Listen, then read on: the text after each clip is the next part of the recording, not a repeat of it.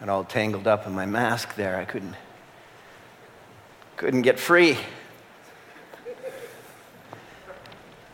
As I was preparing last night for just today, gathering with you all and listening to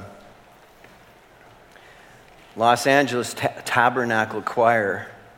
Not sure that's exactly their name, but I had it on at full blast because Lynn is away for the weekend, so I got to listen to it at my volume. And I was just thinking, I couldn't wait for today. I couldn't wait to get together with God's people, to be in the house of the Lord. Now we all know the theology of that. That song now just reminded me that someday we're not going to be worried about, I can't wait to be in the house of the Lord. We're going to be there forever, always. So I don't know about you, but I can't wait for that. That's something spectacular waiting for us who know the Lord and love Him, to dwell in the house of the Lord forever. It's nice to have a longtime global ministry partner with us today, Ken Reimer. Ken is a longtime partner with us in the country of Zambia, and now he's hostage in America, but they let him out, or should I say Canada let him in for a reprieve. So it's nice to have Ken with us and a friend as well. I feel like I need to put a disclaimer out this morning for the sermon, for what we have here. What you're about to experience, I think it needs to read this way. What you're about to experience is the responsibility of the participants and is not the normal practice of Calvary Baptist Church. We're really going to look today at how bad the results can be when people make bad choices. Would you turn in your Bibles, please, to 2 Kings chapter 6, verse 24 through chapter 7, verse 20. How bad can the results of a very bad spiritual choices get? God, governance, and grace. By the way, I had this title and this sermon all prepared. The Lord, not the whole sermon prepared, but the big idea prepared a long time ago before I knew it was election day the next day. So don't blame me if the context seems rather pointed. I had no idea the Prime Minister was calling an election for this sermon title. Had no idea, but the Lord did. So, what can I say? 2 Kings chapter 6, verse 24. Sometime later, Ben-Hadad, king of Aram, mobilized his entire army and marched up and laid siege to Samaria. There was a great famine in the city. The siege lasted so long that a donkey's head sold for 80 shekels of silver and a quarter of a cab of seed pods for 5 shekels, or actually literally dove dung. As the king of Israel was passing by the wall, a woman cried to him, "Help me, my lord the king." The king replied, "If the Lord does not help you, where can I get help for you? From the threshing floor? From the winepress?" Then he asked her, "What's the matter?" She answered, "This woman said to me, 'Give up your son so we may eat him today, and tomorrow we'll eat my son.' So we cooked my son and ate him. The next day I said to her, 'Give up your son so we may eat him.' But she had hidden him." When the king heard the woman's words, he tore his robes. As he went along the wall, the people looked, and there, underneath, he had sackcloth on his body. He said, "May God deal with me, be it ever so severely, if the head of Elisha, son of Shaphat, remains on his shoulders today." Now Elisha was sitting in his house, and the elders were sitting with him. The king sent a messenger ahead, but before he arrived, Elisha said to the elders, "Don't you see how this murderer is sending someone to cut off my head? Look, when the messenger comes, shut the door and hold it shut against him. Is not the sound of his master's footsteps behind him?" While he was still talking to them, the messenger came down to him, and the king said, "This disaster is from the Lord. Why should I wait for the Lord any longer?" Elisha said, "Hear the word of the Lord. This is what the Lord says. About this time tomorrow, a seah of flour will sell for a shekel, and 2 seahs of barley for a shekel at the gate of Samaria. The officer on whose arm the king was leaning said to the man of God, "Look, even if the Lord should open up the floodgates of the heavens, could this happen?" "You will see it with your own eyes," answered Elisha, "but you will not eat any of it." Now there were 4 men with leprosy at the entrance of the city gate. They said to each other, "Why stay here until we die? If we say we'll go into the city, the famine is there and we will die. And if we stay here, we will die. So let's go over to the camp of the Arameans and surrender. If they spare us, we live. If they kill us, then we die." At dusk they got up and went to the camp of the Arameans. When they reached the edge of the camp, not a man was there. For the Lord had caused the Arameans to hear the sound of chariots and horses and a great army, so that they said to one another, "Look, the king of Israel has hired the Hittite and Egyptian kings to attack us." So they got up and fled in the dusk and abandoned their tents and their horses and donkeys. They left the camp as it was and ran for their lives. The men who had leprosy reached the edge of the camp and entered one of the tents. They ate and drank and carried away silver, gold, and clothes, and went off and hid them.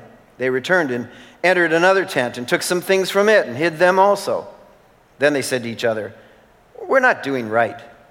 This is a day of good news, and we're keeping it to ourselves. If we wait until daylight, punishment will overtake us. Let's go at once and report this to the royal palace." So they went and called out to the city gatekeepers and told them, "We went into the Aramean camp, and not a man was there, not a sound of anyone, only tethered horses and donkeys, and the tents left just as they were." The gatekeepers shouted the news, and it was reported within the palace. The king got up in the night and said to his officers, "I will tell you what the Arameans have done to us. They know we are starving, so they have left the camp to hide in the countryside, thinking they will surely come out, and then we will take them alive and get into the city." One of his officers answered, "Have some men take 5 of the horses that are left in the city. Their plight will be like that of all the Israelites left here. Yes, they will only be like all these Israelites who are doomed. So let us send them to find out what happened." So they selected 2 chariots with their horses, and the king sent them after the Aramean army. He commanded the drivers, "Go and find out what has happened." They followed them as far as the Jordan, and they found the whole road strewn with the clothing and equipment the Arameans had thrown away in their headlong flight. So the messengers returned and reported to the king. Then the people went out and plundered the camp of the Arameans. So a seah of flour sold for a shekel, and 2 seahs of barley sold for a shekel, as the Lord had said.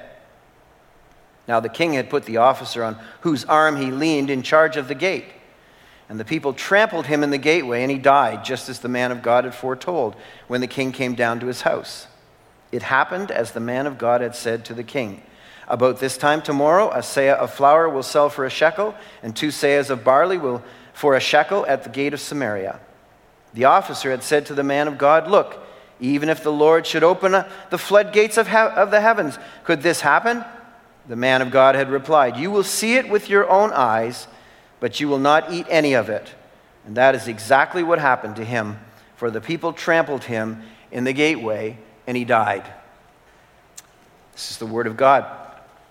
Our Father, as we take time now together to peer into your word, to study it, to show ourselves approved workmen who need not be ashamed, I pray, O God, that you would open up our hearts, our minds, to receive what you have for us today. I pray, O God, that we'll not resist your teaching, not resist your word to us, not resist your warnings to us, but take heart, take responsibility for our lives and how we are living them, be accountable to you. And Lord, I pray that our lives will change where they are needed to change. Pray that we will be committed to grow in the Lord and not go back and not stay where we are. And I pray, Father, that you will work powerfully through your Spirit today in Jesus' name. And for his sake, I pray. Amen. So this is a horrible time in Israel. We've been encountering a lot of those. The Word of God says, "Blessed is the nation whose God is the Lord." And once again, we have a nation who had nothing to do with God, burdening the people of God. Something's wrong when that happens. If you recall last week, or recap of last week, we found out that from the book of Deuteronomy that when troubling times come, and when God allows long periods of testing and struggle, that it is to humble his people from their self-dependence.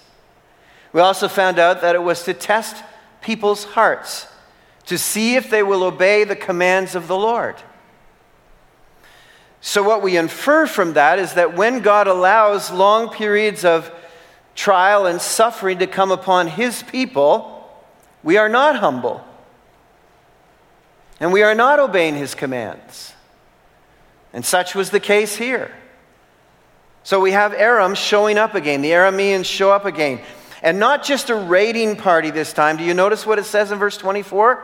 The entire army marched up and laid siege to Samaria. There had been skirmishes before, but this is a moment of time where God is continuing to get their attention and it means business. If we do not turn from the ways we've been living, God turns up the heat. They had been relying on a climate productivity God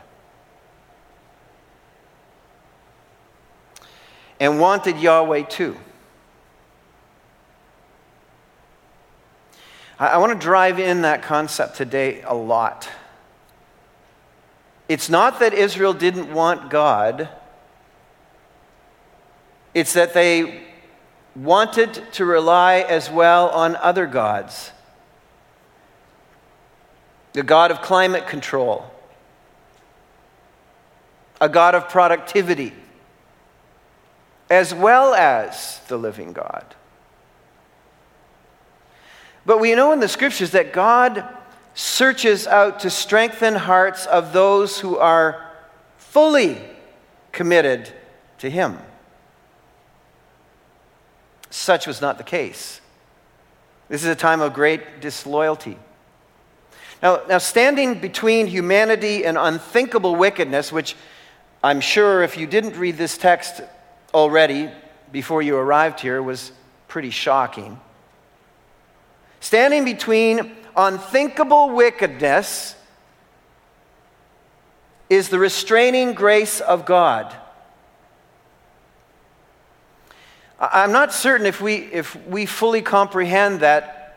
If God were to withdraw his restraint on evil, not just for our sakes, but for the whole world's sake, it would be engulfed in unthinkable wickedness. It takes very little of God's withdrawal of restraint for unthinkable things to happen. Things that you would never imagine from people who you would never imagine. And governments are a stand-in steward of divine restraint. They're just one of several that God uses and empowers until they aren't. Sort of as a sidebar, before we jump in here, just to sort of give you some backdrop for God, the theology of restraint. There are 4 God-given levels of restraint in the world that he has commissioned to hold back evil. We talked last week about where there is no vision, the people perish, or the people cast off restraint.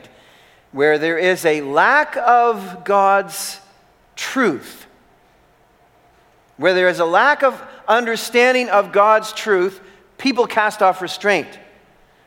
Proverbs 29:18. But blessed is the one who heeds wisdom's instruction. And beloved, I'm I'm calling on us, I'm praying for us today that we would heed the instruction of the Lord. So how is it that society wards off being overrun with evil? Well, first of all, God has implanted in every single human being a conscience. We're not going to take the time to dig this up, but this is good for you to do on your own. Romans 2:15 is a tremendous verse that whole section in Romans 2 helps you understand how conscience is a part of the imago Dei, the image of God in human beings. We are hardwired to know the difference between right and wrong. Everyone. That's why in the absence of the Word of God, every human will stand before God and give an account for what they had, which is conscience. And if they failed to honor their conscience 100% and always do right, they're damned. That's what makes the salvation of Jesus urgent. Our conscience will never save us because we never are 100% perfect in the right and wrong sensitivities that we have. Never. There's no human being other than Jesus Christ who's ever done that. There's family. Deuteronomy 6, 1 following. The first is our personal warding off of evil. Family is a relational warding. God has placed us in families. Families are a barrier between evil and people. The training of our children, the handing down of righteousness and faithfulness, generation to generation, is a training in warding off evil. Government is installed by God for the priority purpose of warding off evil.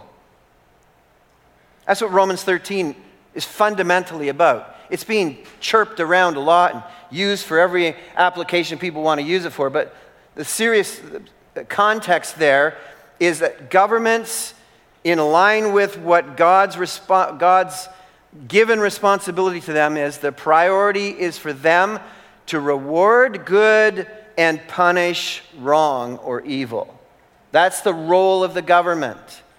As you go to the ballot, you go to the election, unless you've already pre-voted, tomorrow, the priority of the government you're electing is to reward good and punish wrong.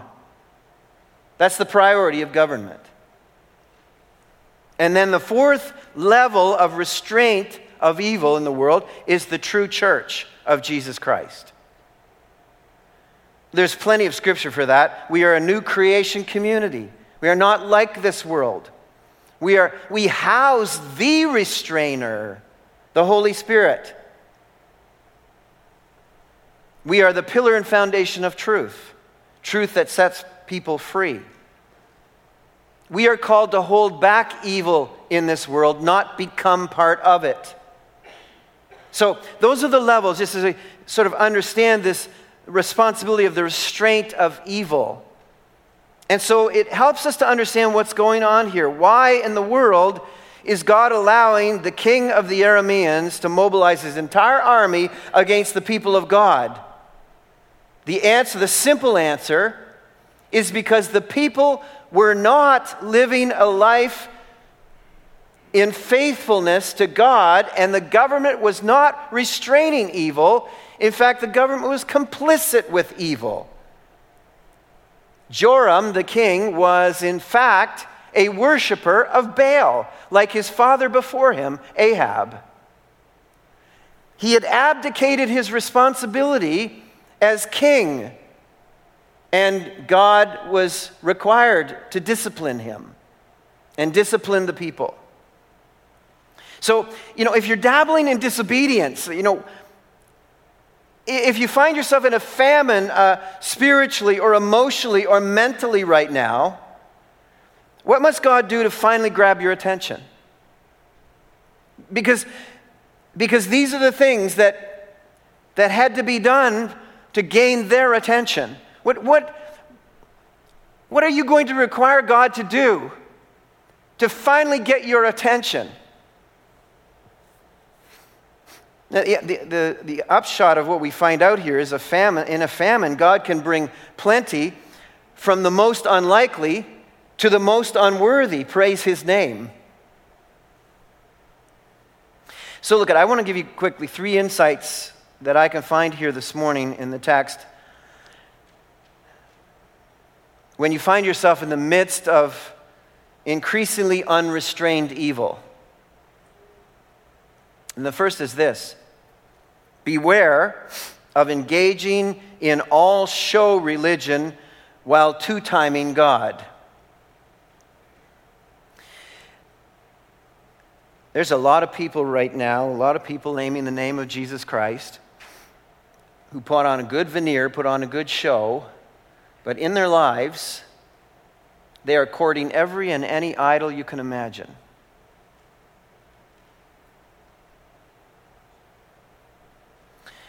We find this evidently obvious in King Joram. It's almost impossible to navigate in society with any sense of security at all if you don't believe your leaders are truthful. It's almost impossible. And ritual hypocrisy at the top invites the disciplinary hand of the Lord. Where do I get that from? In verse 30, there's an interesting characterization of the king that caught the attention of the people.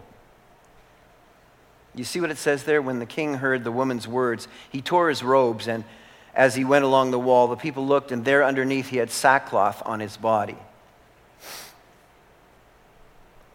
The king would only put sackcloth on his body as an act of repentance.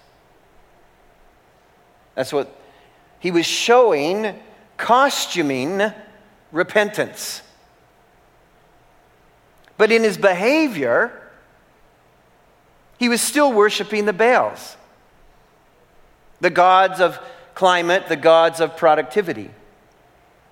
While he was virtue signaling, before that was a word or phrase or juxtaposition, that he was in a state of repentance. Beloved, repentance isn't wearing a costume.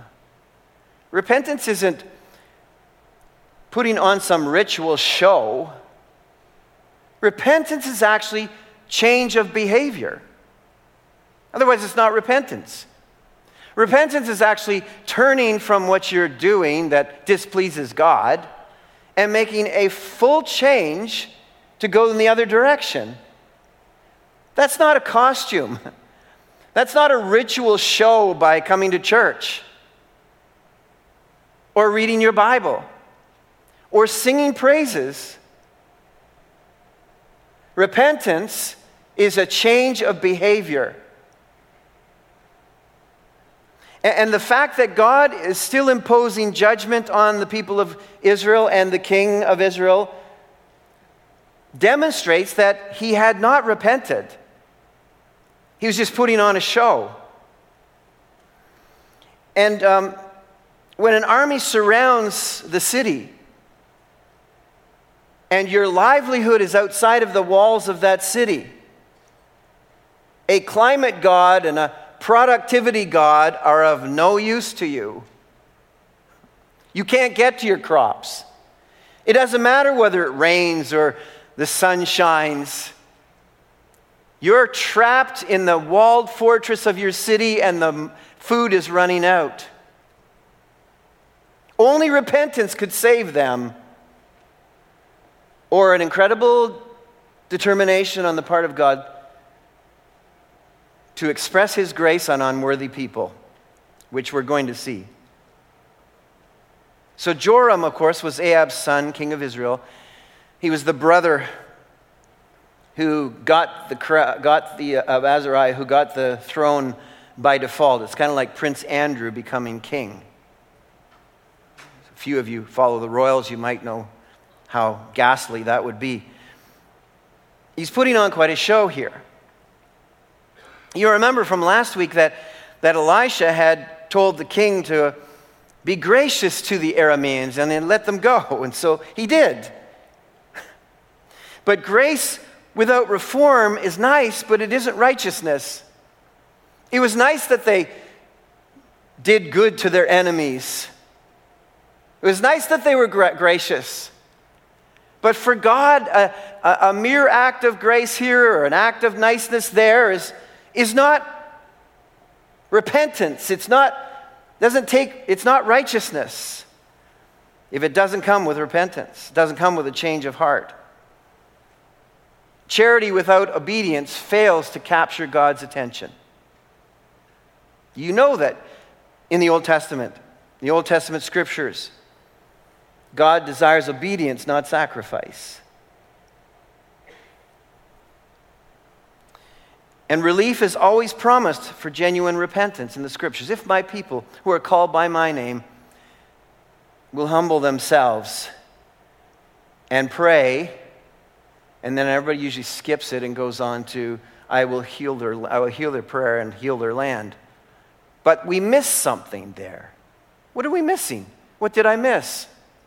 Turn from their wicked ways.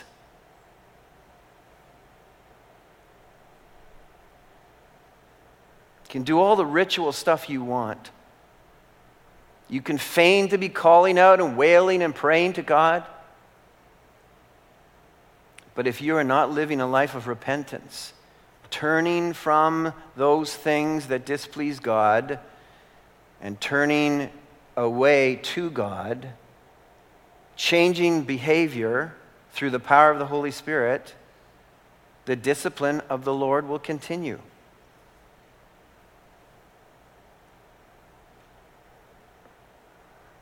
A broken and contrite heart the Lord will not despise, Psalm 51:17.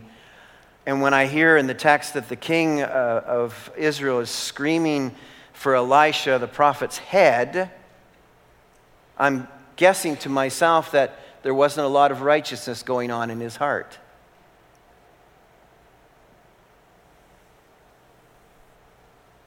So how bad can it get?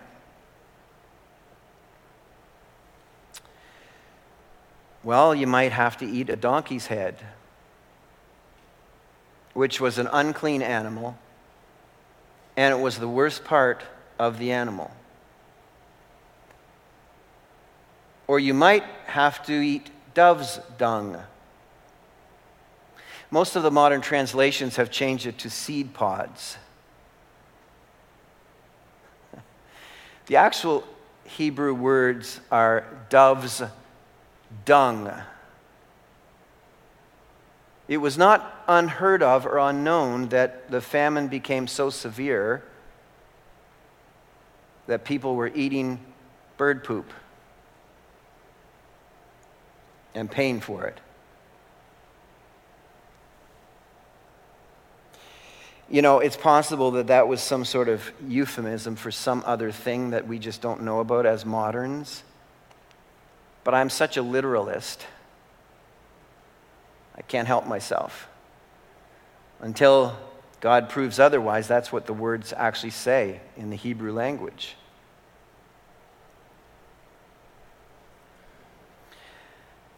All that's pretty bad. But then they started eating each other's babies.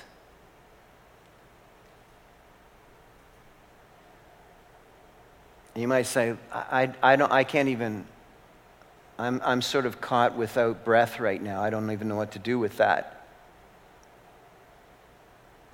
The consequential curses play out for covenantal unfaithfulness. These people were not without warning. If you turn back in your Bibles to Deuteronomy chapter 28, God warned his people, don't be unfaithful.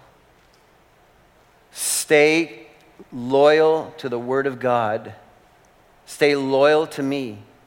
Don't have any other gods besides me. He warned them about all this. Otherwise, here's what happens. Because of the suffering, verse 53 of Deuteronomy 20, because of the suffering that your enemy will inflict on you during the siege, you will eat the fruit of the womb, the flesh of the sons and daughters the Lord your God has given you. Even the most gentle and sensitive man among you will have no compassion on his own brother, or the wife he loves, or his surviving children, and he will not give to one of them any of the flesh of his children that he is eating. It will be all he has left because of the suffering your enemy will inflict on you during the siege of all your cities. If God pulls back his hand of restraint of evil and wickedness because of your unfaithfulness, these are the things that will happen. These are not the things that God invents. These are the things that sit waiting to happen because of evil in the world.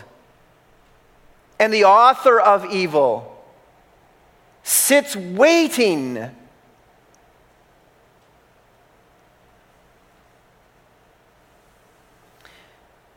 He will not give one of them any of the flesh of his children that he's eating. It will be all he has left because of the suffering your enemy will inflict on you during the siege of all your cities. The most gentle and sensitive woman among you, so sensitive and gentle that she would not venture to touch the ground with the sole of her foot, will begrudge the husband she loves and her own son and daughter, the afterbirth from her womb and the children she bears. For she intends to eat them secretly during the siege and in the distress that your enemy will inflict on you in your cities. If you do not carefully follow all the words of this law which are written in this book and do not revere this glorious and awesome name, the Lord your God, the Lord will send fearful plagues on you. As I look at masked people, and your descendants, harsh and prolonged disasters and severe and lingering illnesses. He will bring upon you all the diseases of Egypt that you dreaded, and they will cling to you. The Lord will also bring on you every kind of sickness and disaster, not recorded in this book of the law, until you are destroyed. You who were as numerous as the stars in the sky will be left but few in number, because you did not obey the Lord your God. Just as it pleased the Lord to make you prosper and increase in number, so it will please him to ruin and destroy you. You will be uprooted from the land you are entering to possess. They were not without warning, and here, shockingly, before them, they are living out the consequences of unrestrained evil. When God pulls back his hand of restraint and protection.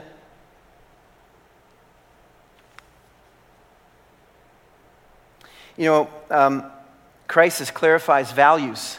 It always does. And the clarity is often horribly disturbing. When in crisis we discover what our values really are. As the king is walking along the wall, a woman shouts out up at him, "Hey, king, I need to tell you something."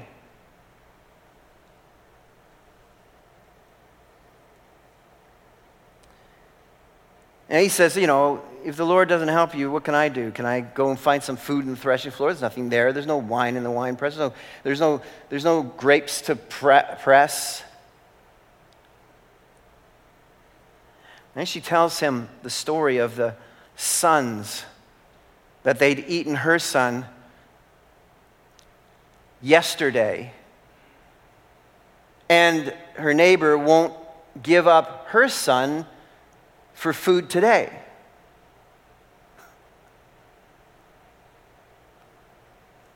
And he tears his robes. Why? Well, that in itself is horrible. But for me, and I think for him, it was her values. She was worried about justice. And they were eating babies. Now, justice is important, and justice matters. But it was all that was mattering to her. My neighbor's not being fair. My neighbor's putting me at a health risk. What are you talking about? Justice? At a time like this, self-preservation and personal survival makes otherwise nice people desperate devils. It's shocking how quickly people turn on each other. It's shocking how quickly people, that's what the text said, the most sensitive of women, the delicate creature among you, the kindest woman, the woman that you thought was of utmost character and quality, will turn wicked in an instant. But for the restraint of God. When evil restraint rolls back, justice and wisdom and compassionate decency become a tangled mess. There's no sense or rhyme or reason to the values, the pecking order of the values in a person's life. They just go haywire. It's just all about preservation. It's all about survival. It's all about me. It's all about how I can live. And all of your values are just thrown out.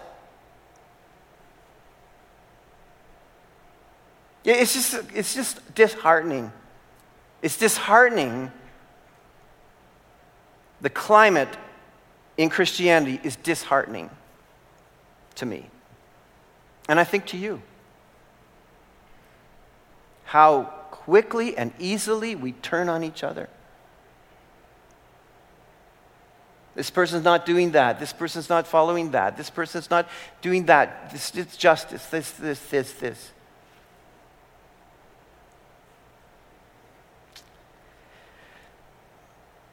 Angst over injustice and not the horror of eating babies. There's a lot of ways to cannibalize your children, not just eating them. It's possible to cannibalize their hearts by what they're seeing you say, what they're reading you write, what they're hearing you say to other believers. There's a lot of ways to cannibalize your children's hearts. God's people can easily become swamped in the mess of the damned. Or are we different? An application question for me, and we're in serious time trouble. What have you become in the last 20 months? What have you become in the last 20 months? Better? Your values are more clarified and more godlike?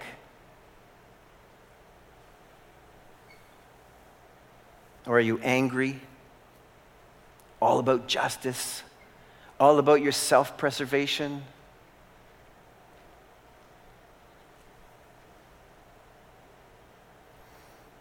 You're acting repentant, but you don't want to give up your idols? Joram fires off a rash email to his executioner. Tells him to get rid of Elisha's head, remove it from his body. After all, he's the prophet who prophesied. He's probably called the king to repentance, and thinking that wearing the sackcloth was enough, this should be removed. So this is all Elisha's fault. Not only that, I'm sure in the back of his mind it was like, that Elisha, he talked me into being gracious to the Aramean raiding party, and now here the entire army has surrounded the city, and here we are. Let's get rid of Elisha's head. The second observation is expect conflict to increase as God turns up the spiritual temperature of your heart. Expect more conflict. While the executioner is on his way to take off the head of the prophet, mothers are eating their babies. We find out that Elisha the prophet is gathered in a room with the elders of the city.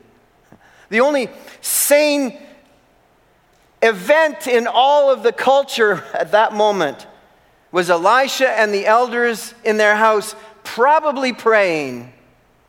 I can't tell you that for sure, but the fact that that the prophet speaks forth a word of God leads me to believe they're probably praying, asking the Lord, oh God, what do you have for us? Nations rage, the faithless cannibalize their children, and the faithful gather together and pray. What is happening today in our country?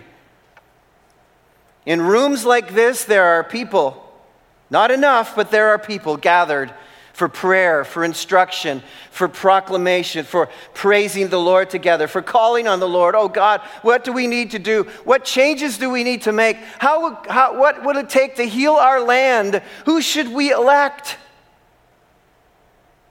The only sane place in this country today are places like this room. Hear the word of the Lord, Elisha says. This is what the Lord says. Isn't that what we want to hear? Isn't that what we need? This is what the Lord says.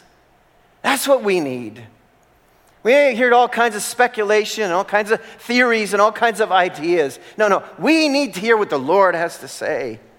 We need to return to abiding by His word. And notice that the action of God is always launched by His word. This is what God says. Those who resist the Lord have historically considered the messenger of God the cause of their problems. It'll eventually come down to this in this country. If this thing continues to roll on in years yet to come, maybe not even that long, it'll eventually come down to this. The problem in this country, the reason that we're sick in this country, is the Christians. It will eventually get there. They're narrowing it down already. They keep narrowing it down because that's what leaders do who are not really following God. They start blaming everybody else. There's enough blame to go around in this country. And what's our prime minister out doing? Taking responsibility? No. He's blaming everybody else for all the problems in this country. That's not leadership. And by the way, I'm not making any plugs for anybody because I'm not sure whether there's anybody on the ballot who won't do the same thing. Those who resist the Lord historically look for the messengers of God to blame for the problems. Wicked men, Matthew Henry puts it this way, wicked men will blame anyone as the cause of their troubles rather than themselves and will not leave their sins. And that's what happens here.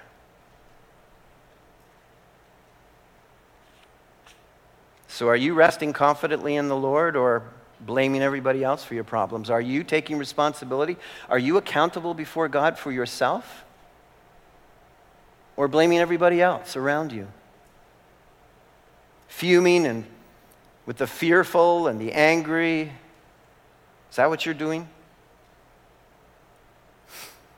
Let me close it up by this. The guy who hangs on the arm of the king. Back in those days, the king was so important, he had somebody just so he could lean on them. Can you imagine? I want an arm leaner. I want my own personal person to walk around with and lean on. Anyway, the leaner guy, the guy whose sole job in life was to be leaned on, that's this guy. He starts chirping. Oh, yeah, sure. Everything's going to turn around and we'll be buying flour for a shekel and two doses of barley for a shekel. Oh, sure, that's really going to happen. Yeah. Even if God opened up the windows of heaven and started dropping food from those windows, could this really happen? Doesn't everybody need a leaner guy in their life who chirps all the time, stuff like that? You hear some good word from the Lord, you hear something. Maybe you got that leaner in your life. They're like, oh yeah, sure, that could never happen. God could never save you. God could never cause you to be healthy. But even if He opened up the windows of heaven, you have a disease that you're going to have to live with. God could never do anything with that. God could never take away COVID. Oh yeah, you Christians, you're putting your health in Jesus' hands. Sure, the teacher from Nazareth is going to look after you now? That's what you believe? That's what you think? That's where you're putting all your trust and all your hopes? So Elisha looks him in the face and says, you will see with your eyes, but you will not get to experience any of the benefits of this. Leaner guy. And here we find that God does the unthinkable, the unimaginable, the unbelievable.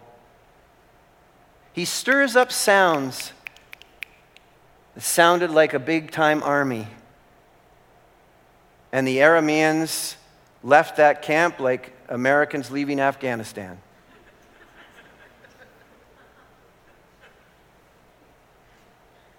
Why I say that is because they left all their army booty behind. Here, Taliban, have it all. It was good in this case. And so Israel gets the spoils, not because they deserved it. There hadn't been any change at all. Grace upon grace, God keeps covenant with his people in spite of their unworthiness. Will he have to come back and discipline them another day? Yeah. He takes them to the edge and saves them again and again and again. Should you try the patience of the Lord? Well, do you want to keep going through this, Israel? God's people, Christians? You got outcasts, lepers. You got a king of little faith, and you've got a mocker. One of these is disqualified from grace. You might be an outcast, or you might be someone with a little bit of faith. The grace of God will fan that into flame. But if you mock the living God, in the face of what you have seen him do, which this leaner guy had seen over and over again, that's unpardonable. That guy's damned. Those who continue in the face of incontrovertible evidence to deny the truth and reality of the Lord Jesus Christ will find themselves unpardoned. Those who mock the magnificence of the Lord will remain unpardoned. They will see his glory and miss out on the eternal benefits of God's grace. So what are you leaning on, the promises of this world or the promises of God? Which do you think won't let you down? God is able to make all things work for the good of those who love him. Can you imagine? God can just cause a noise to scare an army away. He has infinite resources, beloved, to help us in this time of our need. Infinite resources. As you're anxious about your job, you're anxious about your health, you're anxious about your families, you're anxious about your relationships, you're anxious about this moment in our country, God has infinite resources in the most unimaginable ways to change things in an instant. Turn everything around if you'll but trust him. The mocker got trampled in the stampede to welcome God's glory. The irony is sad. So, the Aramean army becomes a charitable donor to Israel. I wonder if Joram sent them a receipt for tax purposes for their charitable gift. I wonder if John MacArthur and Grace Community Church will send a receipt of thanks to the state of California when God decides to bless his people for their righteousness. Are you fully trusting in the Lord for your salvation? Do you believe he alone can save you? Since God is our healer, I feel like right now we're in a time where God is disciplining the world for its arrogance and pride, convinced that in human intelligence and human ingenuity we can fix anything in this world. I feel like God is at odds with that idea. I'm not sure this is about what medicine you take or what medicine you don't take. And hear me, I'm not recommending it's not it at all. I think this moment is about humans humbling themselves before the living God and saying, we can't fix everything. We can't fix everything. And in our arrogance, we thought we could.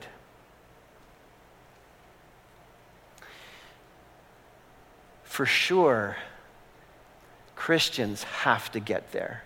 Beloved, we have to be there at least. And we have to show the way.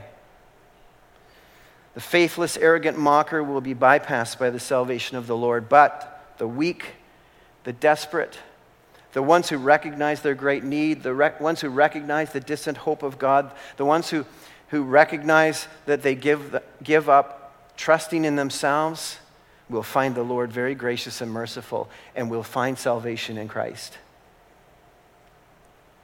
How about you?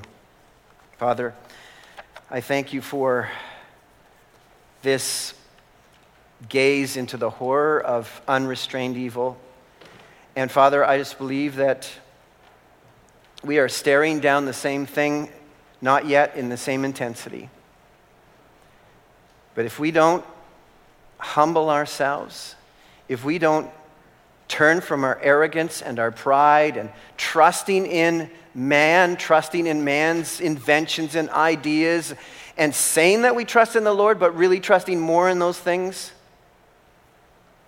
then we're in for a long time of discipline.